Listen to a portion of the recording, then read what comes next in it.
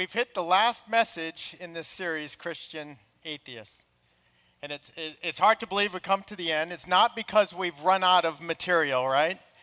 It's not that those things that Christians do and say we've hit them all within the past 3 weeks. I think we could have gone till Christ came back, right? With all the different things that seem not to be in alignment sometimes. But we're here at the end. We kind of had to draw the line somewhere so that we can accomplish some of the other things that we have on the teaching calendar. And so this is the last one in this series.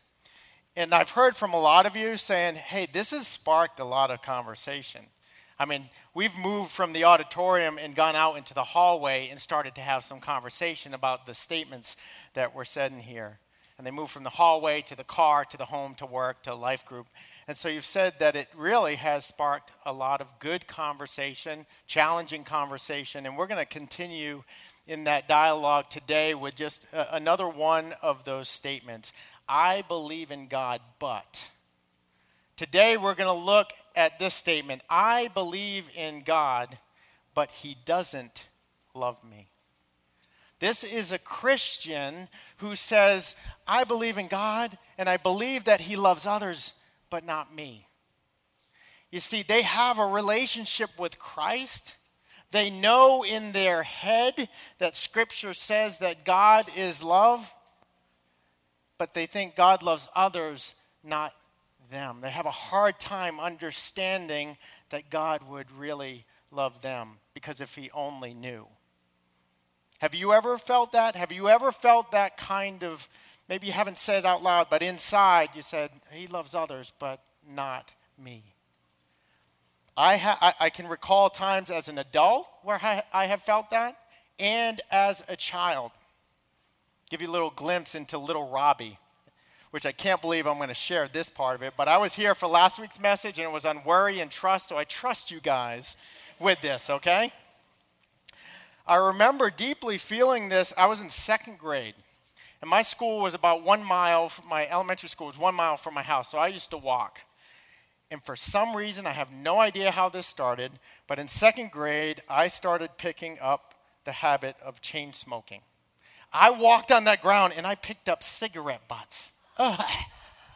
I picked up cigarette butts, and for that school year, I smoked.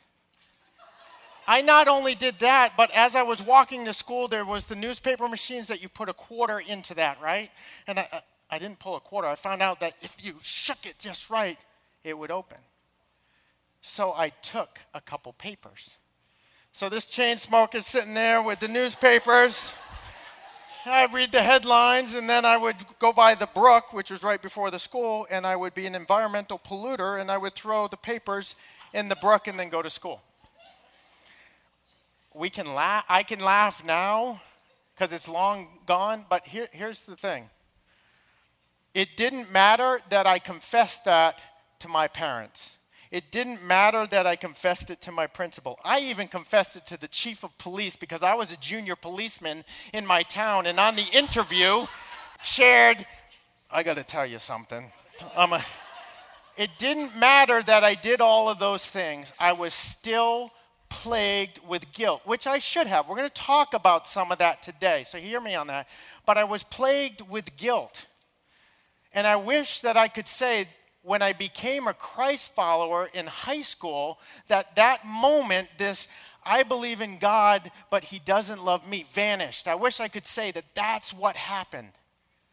But I wrestled with things. The truth is, the beliefs that I had early on and the patterns that I used to put truth before me and to deal with the guilt, those carried over into my Christian walk, into my life as a Christ follower. So for years, God had to deal with me doing some reshaping and some redefining of what to do with this guilt. Have you ever wrestled with guilt?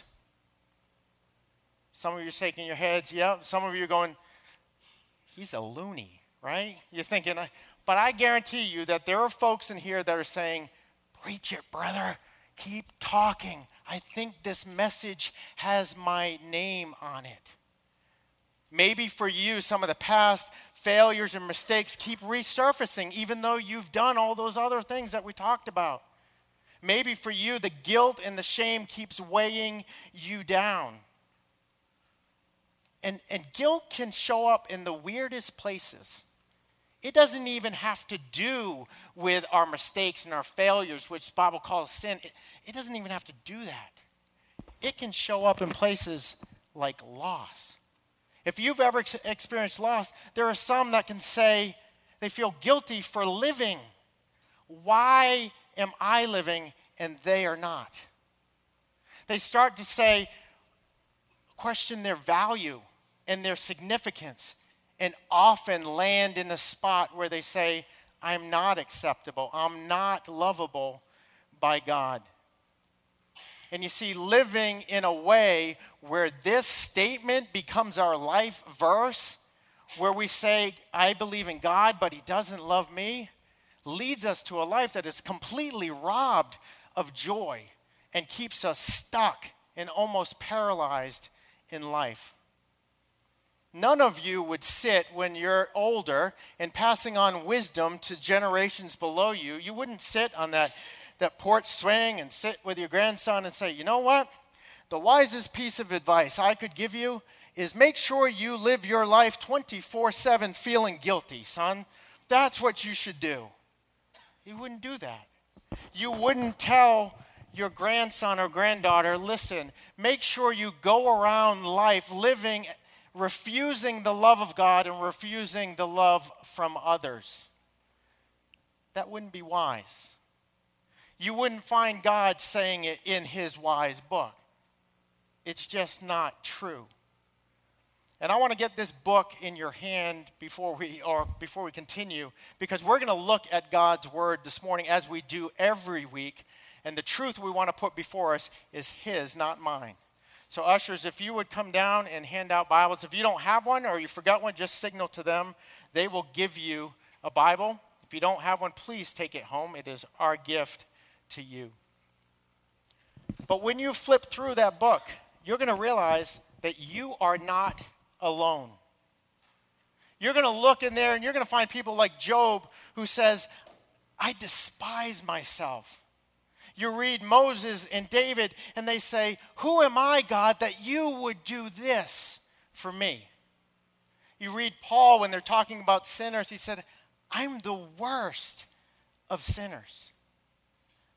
But get this, because what they did was they drew near to God, and God drew near to them. And what you see is the answer. See, God talks about guilt and shame in this book. He has an answer to it. And this book demonstrates that he does love us. And today is such an important topic, this whole idea of guilt and shame. And I realize that not everybody struggles with this, but everybody in here today needs to hear this message, including me. Because we fall into kind of three big camps. There's some of you that are wrestling, your life is kind of marked with guilt. It weighs you down. You're trying to understand what's real, what's false, how do I deal with that? Well, today is for you. We're going to talk about that today.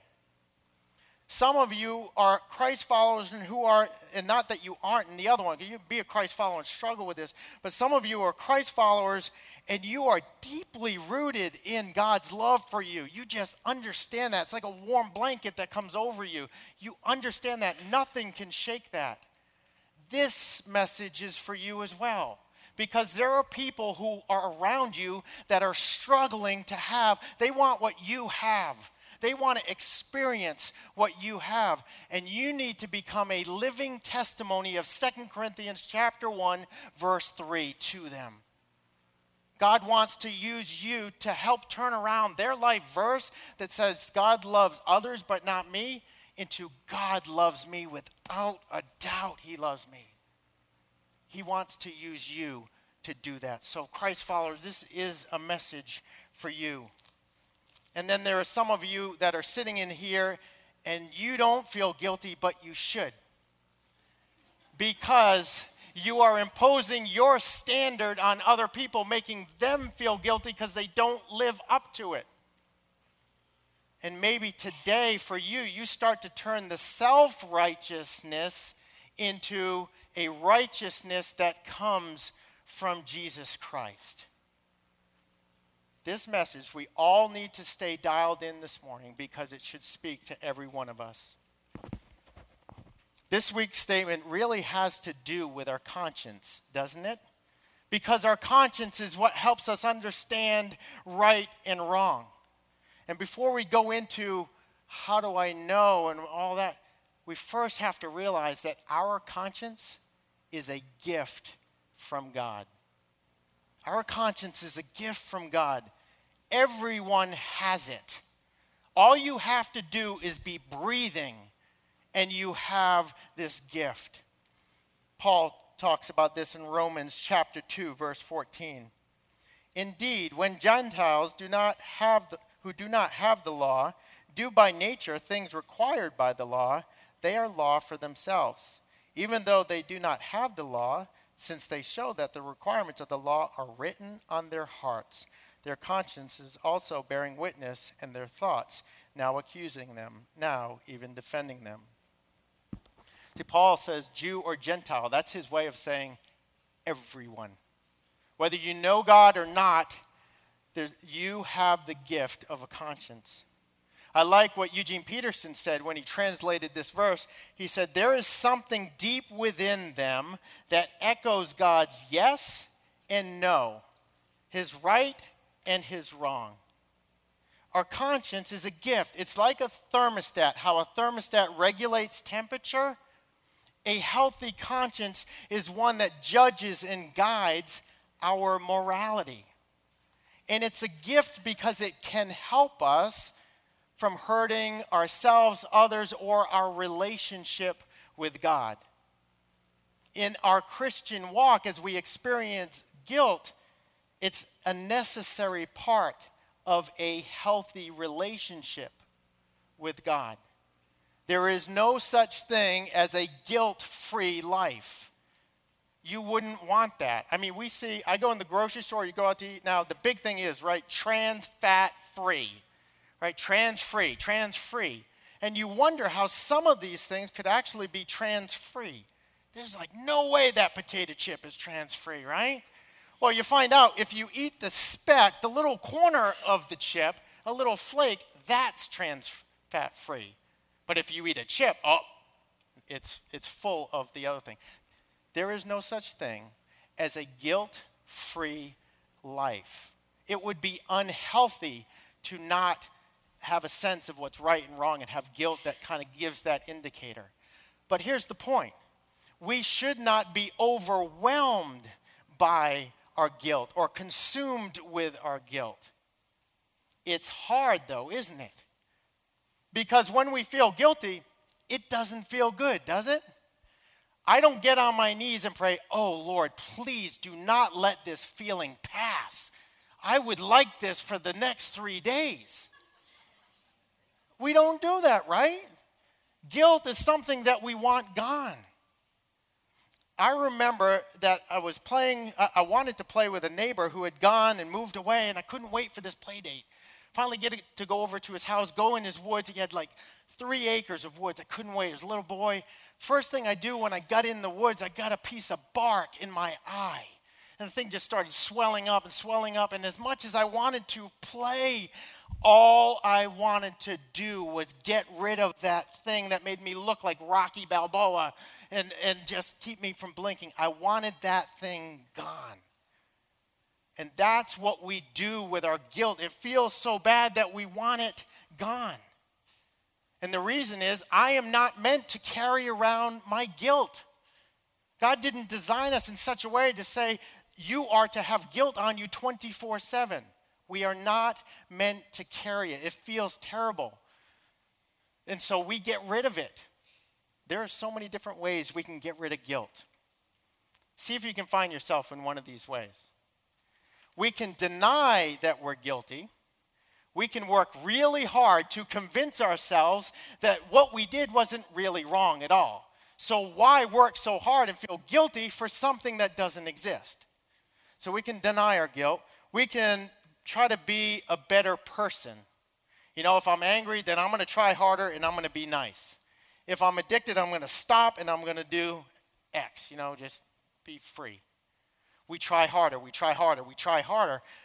But what happens there? We cycle back around.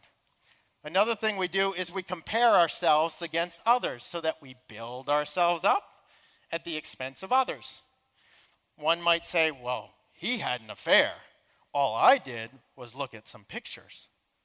You see, we're comparing ourselves against others. And the last way I want to mention is we obsess on it.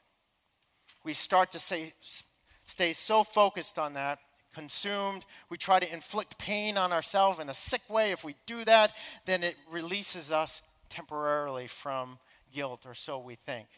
And we push ourselves away from God. None of those things are new at all.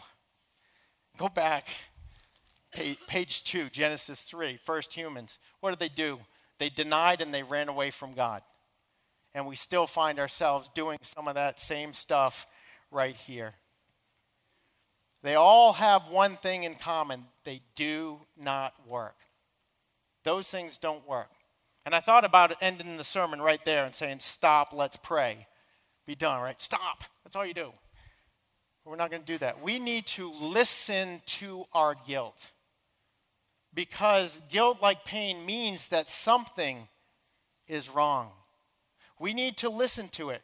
Because if our thermostats, if you will, are working right, then when we feel guilty, it is because that we're going against what God wants and desires for us. We have this, if it's working right, an awareness that we are failing to meet what God has us to do. Now, we will never measure up to God's standard. Read Romans 3:23. We fall short. There's nothing you can do, perform, or do whatever to meet God's criteria, his standard of perfection, holy and blameless. Nothing you can do. Now you're going, great. We are having a sermon on guilt, and he is making me feel guilty. Right? Come on, what's this all about? I do not want to follow a God who makes me feel guilty and wants to keep me at arm's length and be disconnected from me. I don't believe in that God. That's not the God of this Bible right here. Our God loved us so much that he said, I don't want to leave it that way. I want a relationship with you. If you're going to read Romans 3:23, read John 3:16, read Romans 6:23, and read about the gift that we have in Jesus Christ, who gives us life and forgiveness for our sins, past, present, and future. One of the most important things we could ever do in life, or that we can do in life, is to believe that that is true and to accept that gift that God has given us in Jesus Christ. It is what drives us as a church. It's connecting people with God through his son, Jesus Christ, and growing them in that relationship.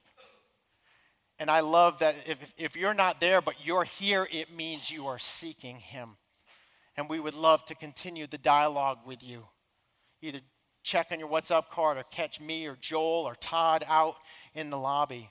But that is such an important step. Here's the deal, though. Even as a Christ follower, one who is made righteous in God's eyes through Jesus Christ, and whose conscience is heightened because of the work of the Holy Spirit and the informed of God's word, even though we know that, we still struggle with sin. We are not perfect, right? So we're going to have this feeling of guiltiness.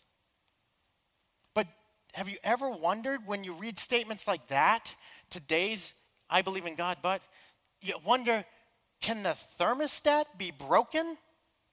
Right? Can I feel guilty when I'm not?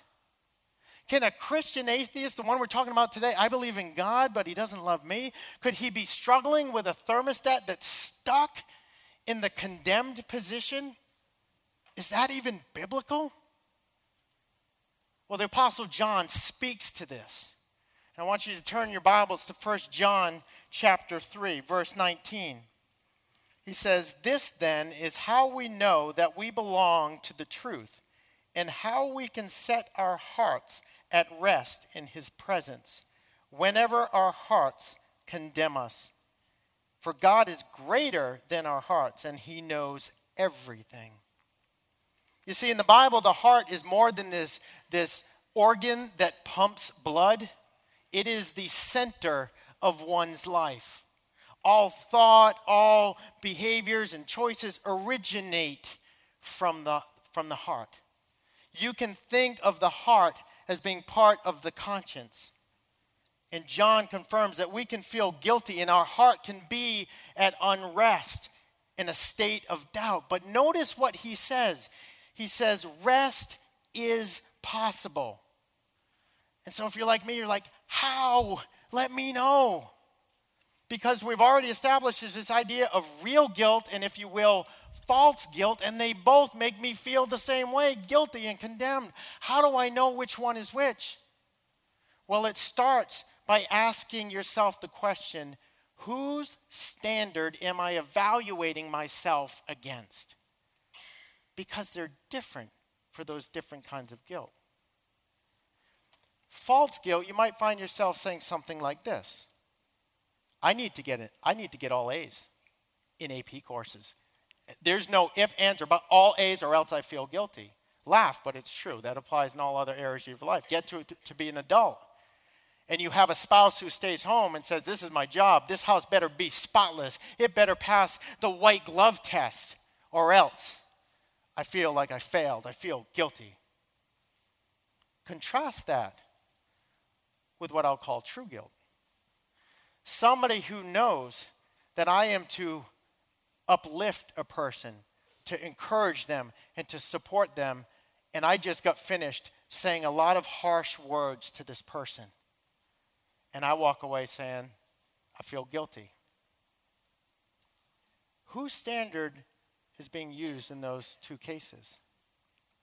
Think of it this way. I heard one counselor, I think it was Paulson, that said, whose eyes are you concerned about? Because there's a difference. In false guilt, you're concerned about your own eyes or somebody else's eyes, maybe your husband or your wife's eyes. And the second one, it's God's eyes, God's standard that you care about, because he's the one calling you to love on an individual, to build them up. There's a difference in the standard, and there's only one standard that should matter, and that's God's. So you've got to stop and say, which standard am I using? And how do you do that? How do you use God's standard? Well, go to God's word for guidance. It's why we give it out every week. It's the truth. It's what we filter our lives through and let it direct us. And we come to his word and say, is what I'm doing, is what I'm saying or acting on, is that aligned, God, with what your word says? And you're saying, yeah, that sounds real clear, black or white. Sometimes it isn't. I agree. But God speaks through individuals. So then, if it's unclear to you, then hopefully you're connected to other Christ followers. If here at the church, that's why we say get in a life group, get in a mountain group, be connected in your youth group, get in all of these different groups so that you can go to a member of your life group who's a mature Christian or a life group leader or your pastor and say, I'm having a hard time aligning what I'm doing with God's word. Can you help me answer that? I want to use God's standard, not my own. Now, we read that passage in John. If you're reading ahead as I was talking, you get to 21, you say, Rob, I got a problem. It says in 21, dear friends, if our hearts do not condemn us, we have confidence before God and receive from him anything we ask, but we obey his commands and do what he pleases. Rob, my heart is condemning me. I believe it's for real guilt because I've measured up against his standard, and I believe that I feel really guilty. What do I do about that? Because my heart isn't at rest. My heart isn't at peace, and I don't see John talking about that right here. We don't have all morning, but if you turn back to 1 John chapter 1, you see that he actually does address that. And here's what he would say. He said, freedom from real guilt begins when I confess. With real guilt, you confess to God. You go to God. You draw near to God. Distancing yourself from him will not work. Freedom from real guilt does not begin by running away from God. God's love is not fickle. He won't budge when you confess to him. His love stays the same. Listen to what he says in 1 John 1:9. If we confess our sins, he is faithful and just and will forgive us our sins and purify us from all unrighteousness. You see, after you confess, think about if you confess to a person, sometimes they can change on you and all of a sudden they want no part of you. Don't impose that on God. God's not like that. His love is unfailing. You see, in Christ, he says, I remember your sin no more. In Christ, he says, I have hurled it into the depths of the seas. In Christ, your sin, which is scarlet red, is turned to white. That's what he says. He forgets it. He forgets it. And you are, Scripture says, presented as holy in God's eyes. Man, you have to let that seep in. Holy and without blemish. You see, Christ followers can have full confidence as they approach God to know that he loves them. And we are to live a life, it's not a once and done. Our life is to be continually about just laying our life there and saying, oh, God, I think this was out of line. I ask for your forgiveness. Somebody say, oh, is it license to sin? No, that's not what we're talking about. Read the rest of chapter 3. John says that Christ followers do not go on sinning. But it's living our life in front of God. No secrets, God. I'm all yours. Freedom from real guilt begins when I confess. Now, some of you are saying, I've done that. I am a Christ follower. I have confessed until my lips turn blue, and I still feel guilty. What help you got for me now, right?